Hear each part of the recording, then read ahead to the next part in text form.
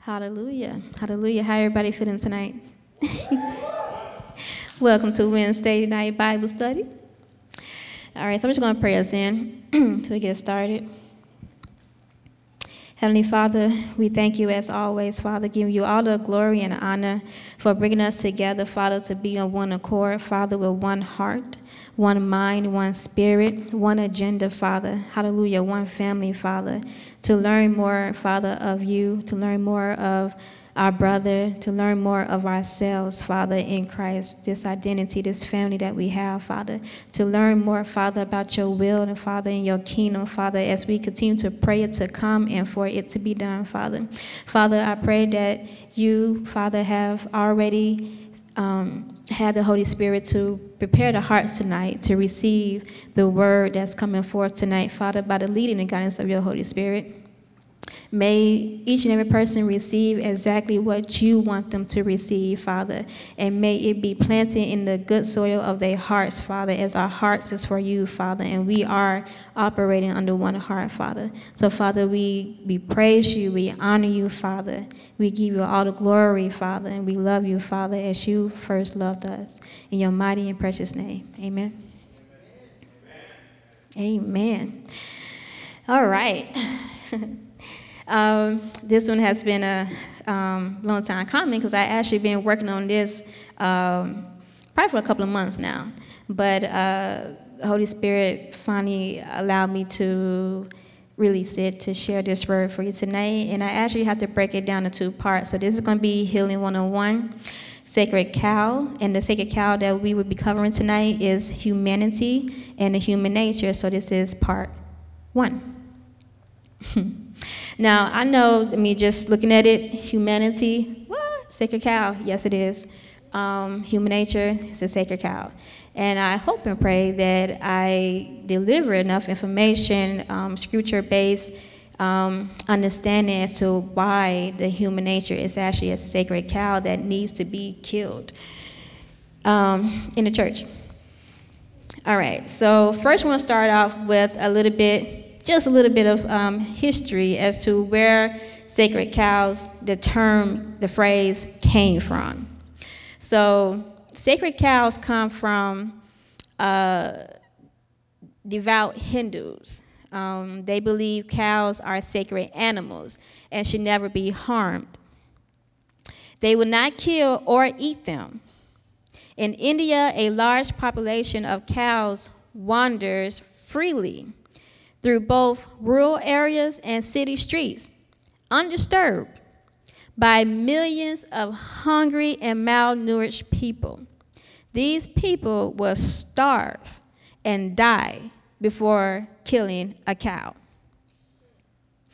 The figurative use of the term sacred cows refers to a project or process that is immune from tampering. You can't touch it. Can't change nothing, meaning it is what it is and cannot be changed under any circumstances. So again, using Curtis Blake's definition of sacred cow pertaining to Christianity is a sacred cow is a belief or a tradition that is held regardless of the truth. One that keeps people in bondage. It allows sickness, disease, and death to be accepted.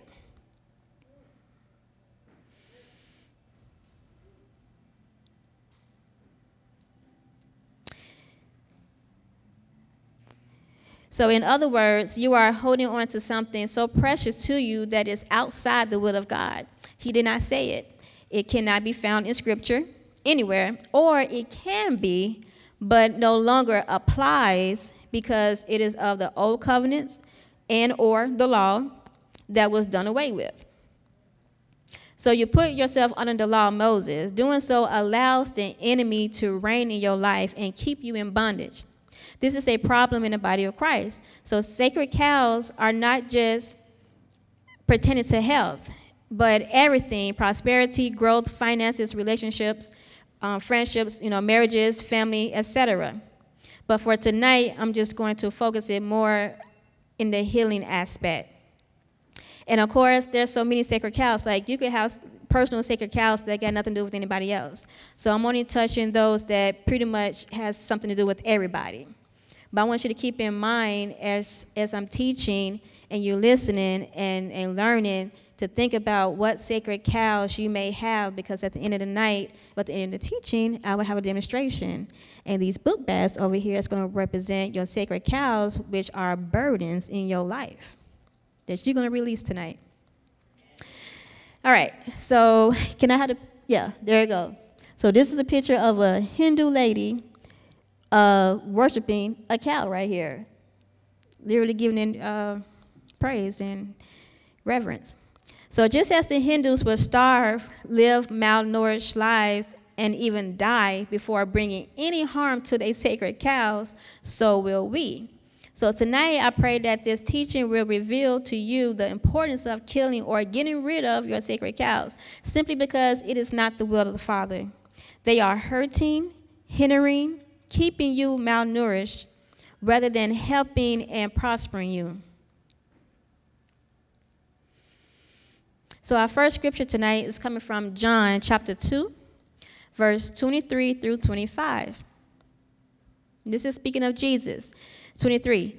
Because of the miraculous signs Jesus did in Jerusalem at the Passover celebration, many began to trust in him. But Jesus didn't trust them because he knew human nature. No one needed to tell him what mankind is really like. Jesus already knew. Nothing they did surprised him. So he was always able to keep his cool because he just wasn't surprised. So, question for you. What is your definition of humanity and human nature? Anybody care to share definition? To you. Like, you don't got to be like legit Webster or anything like that. It's like, what do you think humanity is? Human nature is? Keena.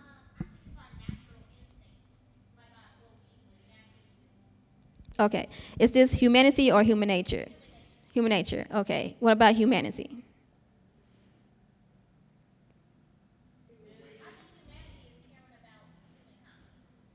Oh. Okay. Good. There's no right or wrong answers. It's all opinions of what you think it is to you.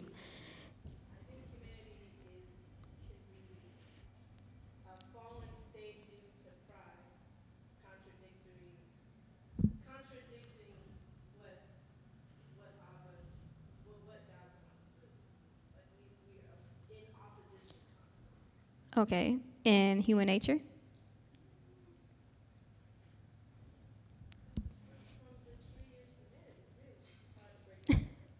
Okay. So, according to dictionary.com, humanity means all human beings collectively. Human race, humankind, the quality of being humane, kindness, sympathy, tenderness. Human nature, I got this definition from a website called compellingtruth.org, and it's actually a Christian-based website that actually go into explaining human nature pertaining to Scripture, like what it says in Scripture. So human nature is the assortment of characteristics that constitute and define humanity. Human nature makes us inherently human and distinct from all other creations. Human nature includes the capacity to create, reason, love, and experience a wide range of emotions.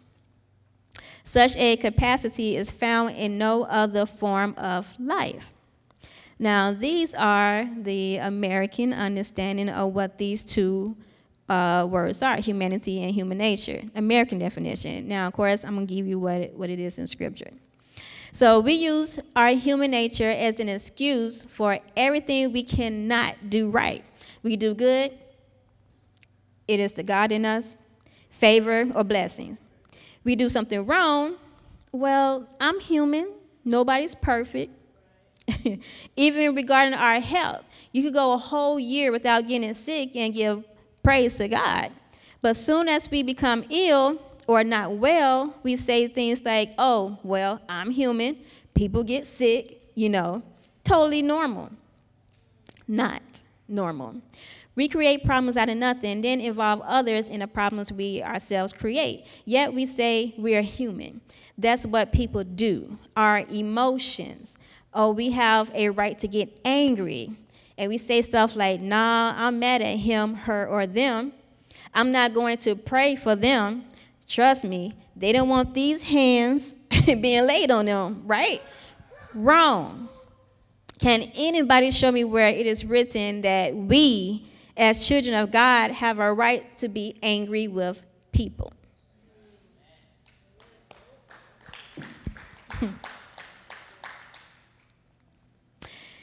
So I imagine, as I said that, you probably got two people in mind where you think about expressing anger in Scripture, Moses and Jesus, right? So we're going to take a look at Moses and Jesus. All right, so Moses striking that rock, we know the story, partial. Moses striking that rock out of anger / frustration caused him not to walk into the promised land. We all know that. He saw it. God showed him, like, this is what I was been trying to get you to. However, he did not experience it. God said that Moses was faithful in all his house. He spoke to Moses face to face, as we know it is written. He showed Moses his ways. Like, he was really close to Moses. Yet he forbid Moses from entering the promised land due to disobedience that involved Moses expressing anger. So let's review what actually happened. The children of Israel, doing all this complaining to Moses and Aaron, they was led into a very dry place. There was no water, so they was thirsty, getting quite dehydrated. And it actually goes to say that Miriam, once they arrived there, Miriam dies. Okay? And it's pretty much why all this complaining started coming out. Okay, so you led us out here to die. Your sister's dead, so we guess we all going to die too. What are you going to do about it? So Moses and Aaron go to pray to God for a solution to their problem, which is the lack of water. God tells Moses and Aaron what to do. Moses chose to do it another way, still bringing forth the miracle.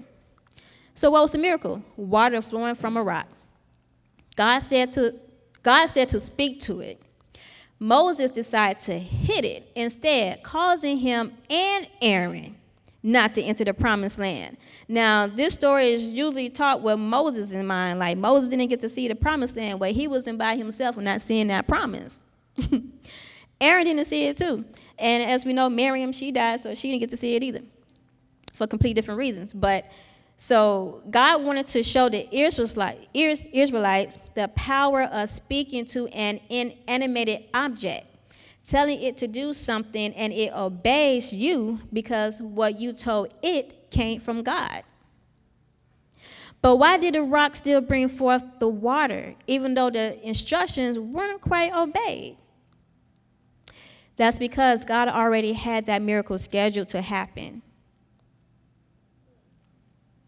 God already planned for the water to flow from the rock.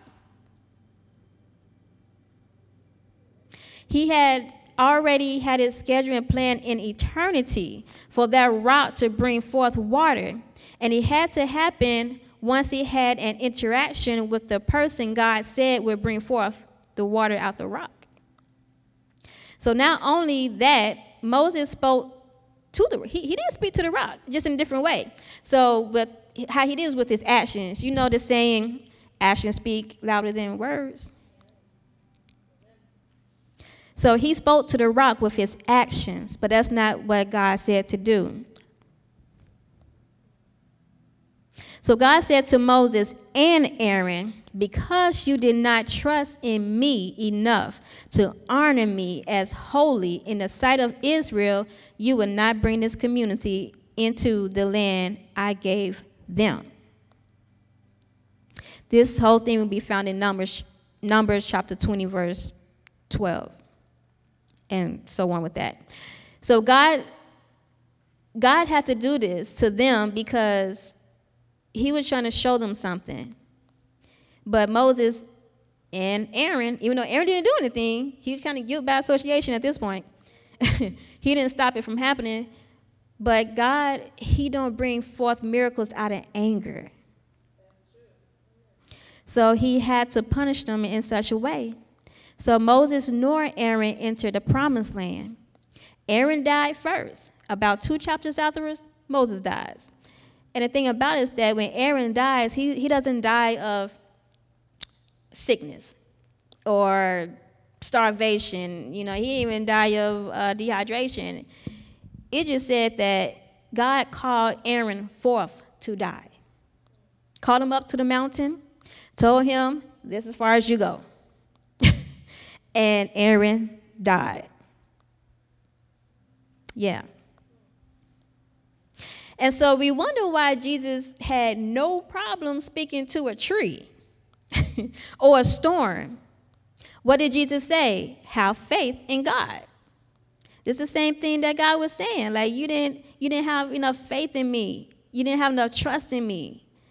And because of that, he had to punish them. So Jesus, learning from their mistake, do what the Father says. And Jesus said, oh, you have little faith, when it came to the storm and the disciples. Now, Jesus said he only do what his Father tells him to do. So obviously, the Father told Jesus to speak to the tree and rebuke the storm with the words in which he spoken to both. He did just that. Oh, what about Jesus? Jesus was angry. He expressed some anger with people selling things in the temple, right? He was yelling, hitting people, flipping over tables. But is that what really happened? Like, how do you know that happened? Is it because that's how it has already been taught? Even though that's not how it was written. So this occurrence is one of a few where Jesus is taught out of character. So let's look at Jesus' situation. So we have angry Jesus, flipping over tables and stuff, versus Jesus as a child of God. Okay? One of these is the real character, the other one is not. So we're going to look at John chapter 2, verses 14 through 16. And can I have my brother come up and help me, please, with this demonstration? I need one more brother, too. Thank you. Bless y'all, wonderful hearts. Yeah, so this is what the props was for.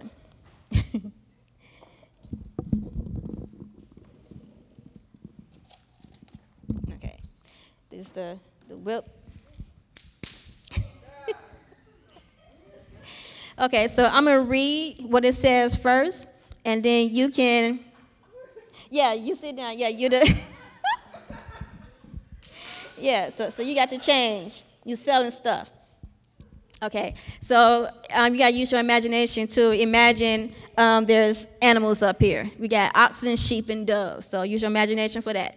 All right, so it says that in the temple, he found people selling oxen, Jesus that is, sheep and doves, and he also found the money changers sitting there.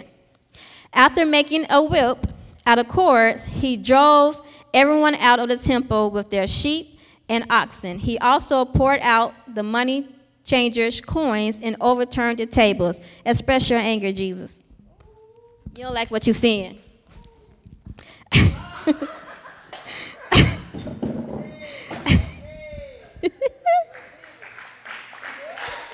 Thank you.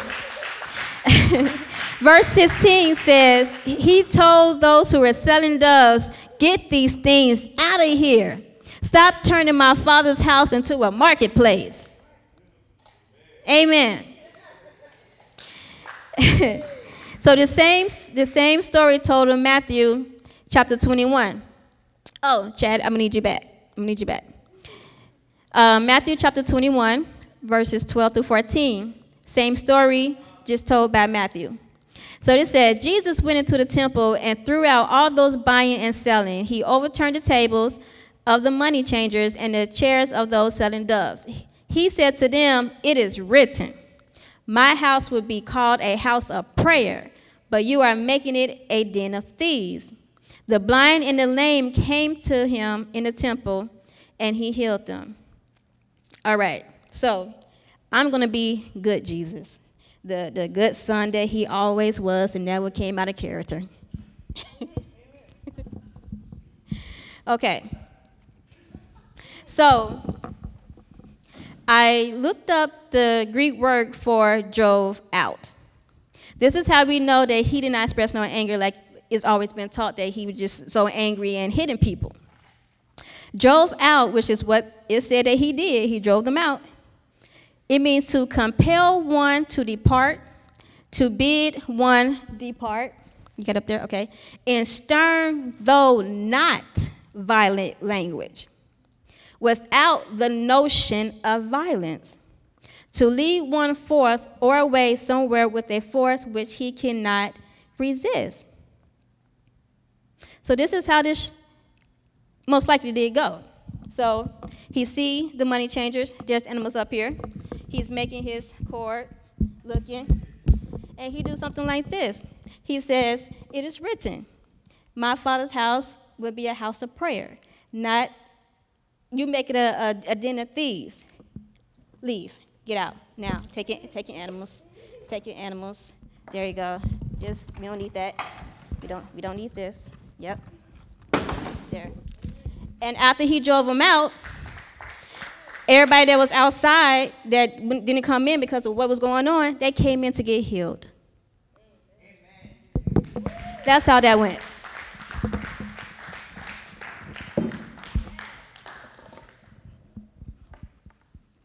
Yes. So to be drove out, he done it with no violence at all, no language. He wasn't screaming. He wasn't hitting people. Because the thing about it is that if he did that, then we use that as an excuse for everything. That's why it's taught the way it is to let anger and hitting people be acceptable. And it's not, because that's human nature. And Jesus never allowed his human nature to control him.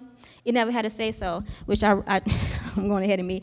Jesus never stepped out of character from being the Son of Man, being led by Christ, the Son of God. Christ stayed in control 100% of the time. The human nature never had a say so. Can we go back to the picture of the two Jesus? Yes. So this Jesus is who is being taught in the church, which give us an excuse to being angry and hitting people. You know, his disciples, if you read the story, his disciples is with him this whole time as well. What would have been their thought to see Jesus, who's always calm and rebuking them for trying to burn stuff, but they see him act like that? What would have been his excuse? Oh, I'm human too? No, of course not. He stayed in character, representing his Father through and through. And he is the example. So when we have our situation like this, you probably find something that you don't like. We are not given permission to express anger. We're not given permission, not like that. You could, for example, if you was away, right? Let's say Cindy McKinley, they're away, right? And their kids decide to throw a party unknown to them. They come home early, unknown to the kids. They walk in the house. Do they have to go, everybody get out now, get out of my house, blah, blah, blah, blah, blah? Probably not. Get out is how that most likely would go. And everybody will respect that stern authority by McKinley and Cindy, and everybody's out. That's how this situation went. It was his authority as the Son of God driving out these merchants out of his Father's house and allowing those outside to come in. That's how that went. Amen. All right, so human nature. It's not even a thing. There are only two natures, the sinful nature and the divine nature. Human nature is not a combination of the two. Because God said you can't be hot, you can't be cold. You can't have one foot in, can't have one foot out. He despised such things. So in the beginning with Adam and Eve, they were not acting like humans. They were God-like beings. So if you take away humanity, the world teaches us that one would be like a robot, emotionless, or like a wild animal. My question is, really? Because if we're 100% human, 100% God, if you take away the human, what's left? God side, right? So would we be less compassionate, loving, and kind with 100% God? Will we sympathize less with people being 100% God? Or will we express all those things even more? See, our Father expressed love, anger, kindness, jealousy, all up and through the Old Testament. His judgments, blessings, decrees were all expressed with these same emotions. Does that make him human? No. Human nature is the sinful nature. It is what we know to be the flesh. Flesh, in the Greek, means the sinuous nature of man, the animal nature, without any suggestion of depravity, the animal nature with cravings which incite to sin, the physical nature of man as subject to suffering. The flesh denotes mere human nature, the earthly nature of man apart from divine influence, and therefore prone to sin and opposite of God, or opposed to God. So when we speak of human nature, flesh, and sinful nature, it's potato. You're talking about the same thing. The same Hebrew word for man, mankind, human beings, humankind, humanity, human race, and people is the word Adam. So when we speak about humanity, the human race, humankind, all that, you're talking about Adam. And as we know, there's only two families in this planet. The family of Adam, the family of Jesus. Jesus said, Satan has nothing in me. Though made a human, the nature thereof was not in Jesus. Jesus was a whole other Adam who came to do what the first Adam could not, which is start a lineage of gods in the earth, being the first of many brethren. My next scripture is Job. Job chapter 34, verse 14 through 15. And it says, if God were to take back his spirit and withdraw his breath, all life would cease, and humanity would turn again to dust. That's powerful. Why? Because if we remove our human or sinful nature, we're 100% divine nature and still live. But if God removed himself, we're dead. We're dead. So I know that this can be a hard pill to swallow. We were programmed to understand that human nature is who we are. Our human nature is what separates us from animals. It is why we are the way we are. Without it, we will be ferocious animals or robots. Human nature is not what separates us from animals. The fact that we were made in his image and likeness of God is what separates us from animals. Animals are not made in an image. This was done prior to being put into the earthen vessels, our bodies. Because, see, we forget that in the garden, it is written that God created animals from the dust as well. They have earthen vessels. And he breathed his spirit into the animals as well and gave them a will. We see this with the snake, allowing Satan to use it as a vessel in the earth to do an evil deed. And God cursed the snake for choosing to do that. Animals protect, they provide, they procreate, they express emotions. They express fear, love, joy, anger, and depression. And they use wisdom given to them by God too. You see, we got a lot in common when it comes to the animals. You would think I'm describing humans, but I'm not. Literally describing animals right now. So my next scripture, Job 39, this is where all this is coming from. This scripture in my next one explains why I'm saying what I'm saying. So Job 39, verse 13 and 17, it says, the ostrich flap her wings grandly, but they are no match for the feathers of the stork. She lays her egg on top of the earth, letting them be warm in the dust. She doesn't worry that a foot might crush them or a wild animal might destroy them. She is harsh towards her young, as if they were not her own. She doesn't care if they die, for God has deprived her of wisdom. He has given her no understanding. This let us know that God gave wisdom to animals, just not this particular one. This is why the female ostrich is the way she is. She lacks wisdom and understanding, making her a terrible mother to her young. Things that make you go, Because if lack of wisdom affects animals this way, surely it affects humans in the same way. My next scripture, I want y'all to read that. We have Ecclesiastes chapter 3, verse 19 through 21. Y'all read that.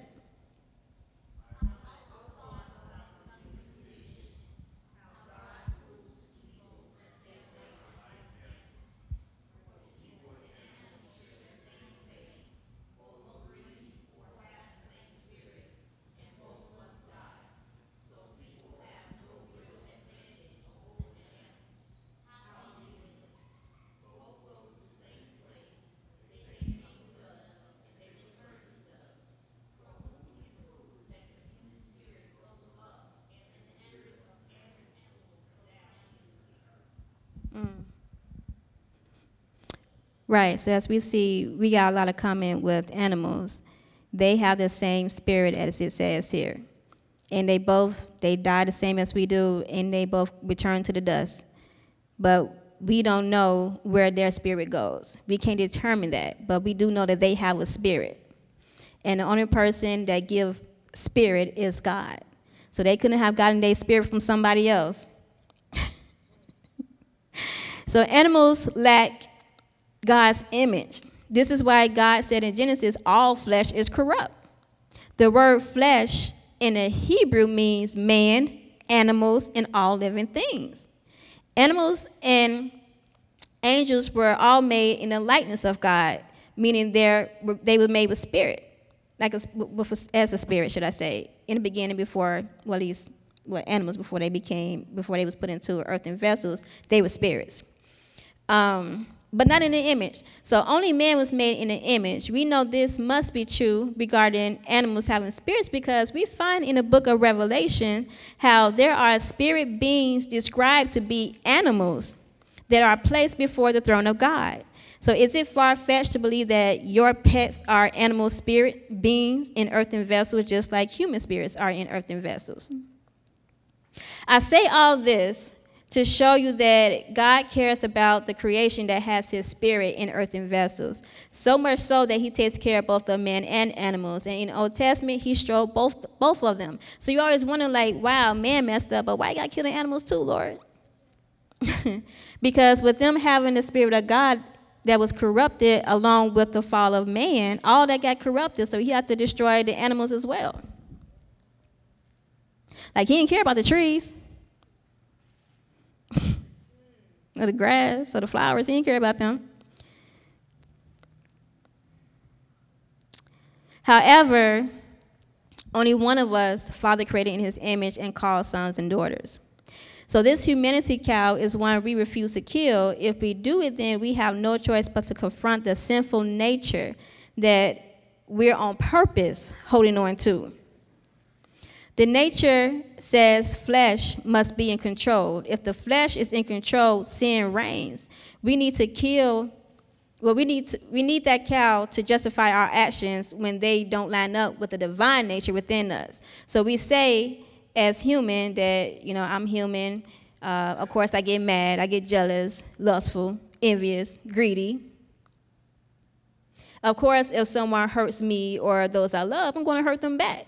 I'll go to war for me and mine. We all have that thinking. And yes, that's very human of us to think like that.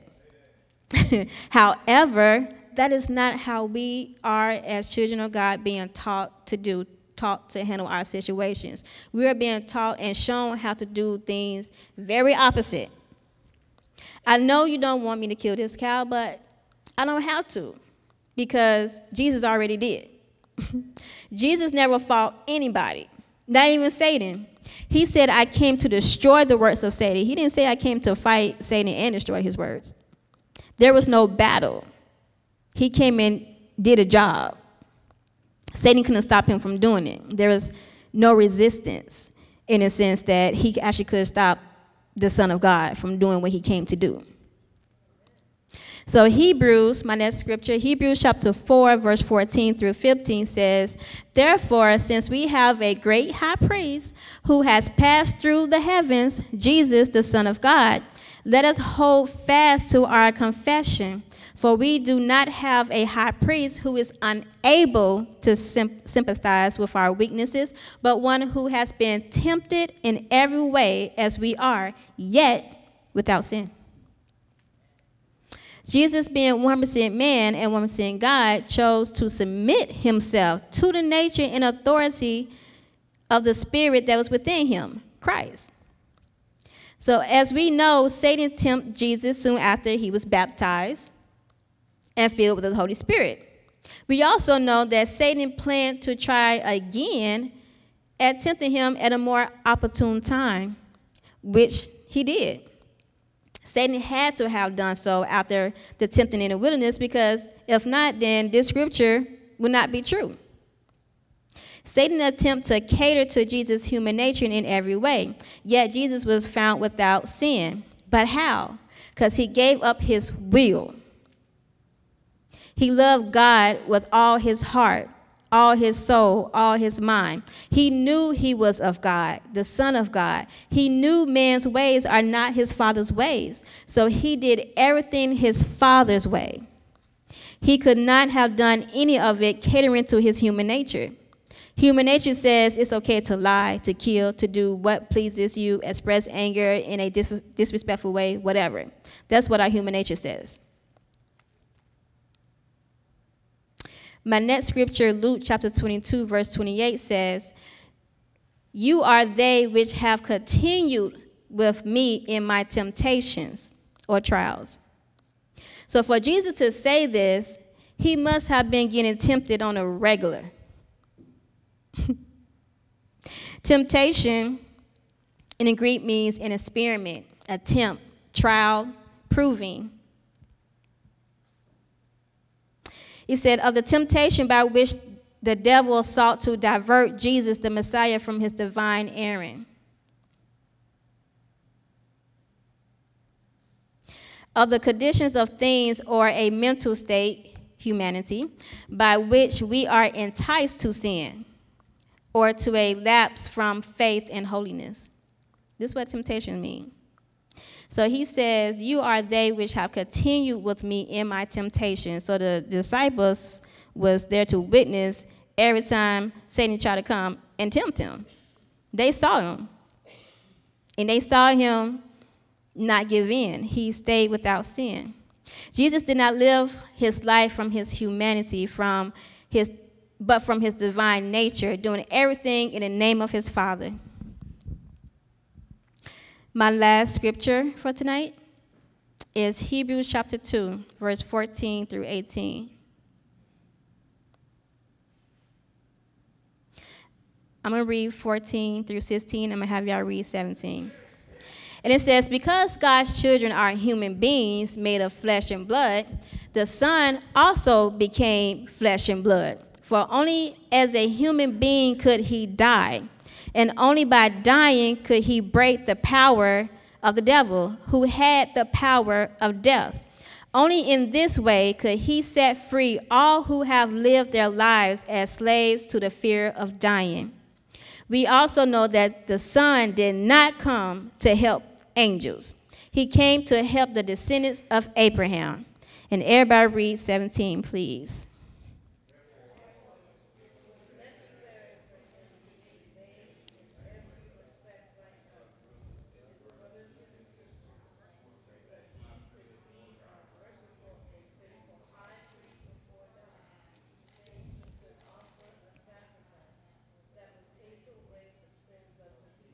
18.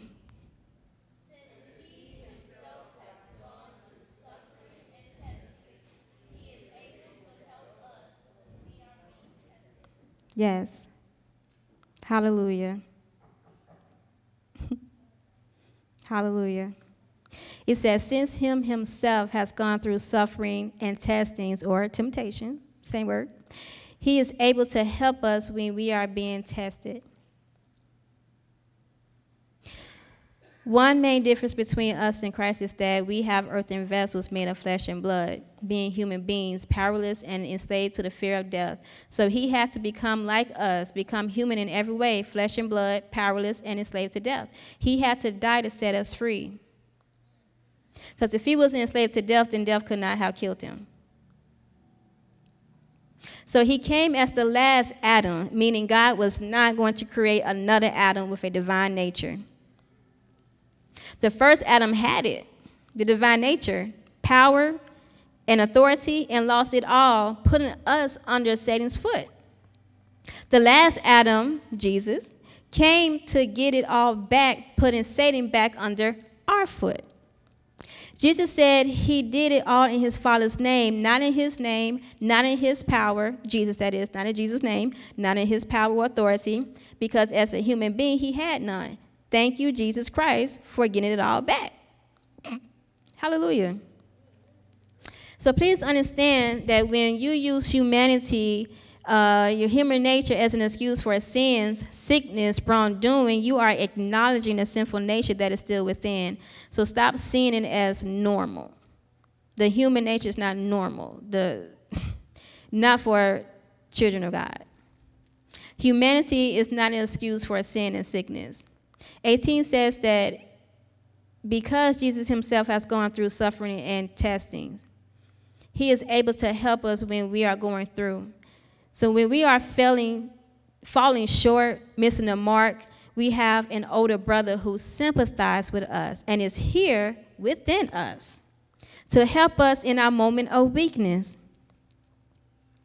So if you're mad, jealous, angry, sad, flipping off at the mouth, have sinful thoughts, dealing with lust, hate, sorrow, laziness, greed, pride, depression, or whatever, as a child of God, that is not normal. You don't have a godly right to express or be those things. You can hate and be angry with Satan and the kingdom of darkness, absolutely, but that's it. So let Jesus help you with everything else. He understands.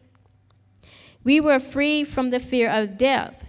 We should be looking forward to it, not afraid of it. Paul said it better. He said, for him that he goes, he said it's better for him that he goes, but good for them that he stays. He was cool either way. He didn't have the fear of anything in him, especially not death.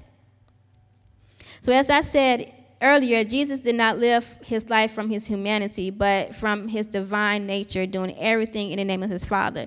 With his help and that of the Holy Spirit, we can too. That is the goal as children of God, to relinquish our human nature to the Father will. Is not making us animals or robots. It's not being able to think, express emotion, or reason as the world teaches us. That's not what that means. Surrendering our humanity to him allows us to truly imitate him and conform to Christ. There is nothing human about them, God, Father, Son, Holy Spirit. There's nothing human about them. However, we are that of God like them. Only one can be in control. Only one nature can reign. We are 1% human, 1% God. Let's be like our brother Jesus and show the world what a child of God looks like by killing the sacred cow of humanity and human nature. and to only be led by the Spirit of God. Live from the kingdom of heaven and not from this wicked world. Amen. Amen. So the last thing I have for us tonight is a prayer that I want us all to pray together. And that would be the end of the teaching, and we'll go into the other demonstration I have. Do I have the prayer up there? Okay. All right, so we're going to read this together.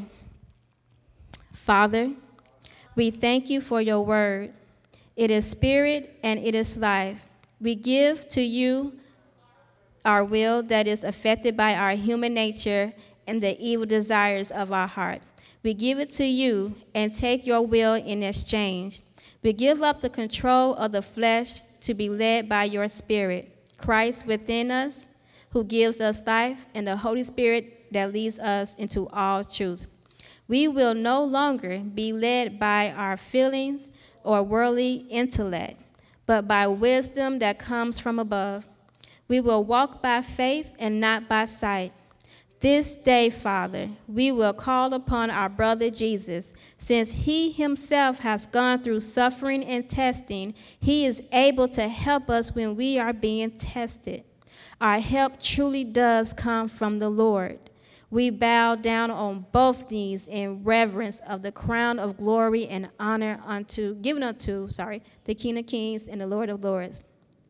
For he has truly broken the yokes and lifted the burdens of iniquity and freed us from fear.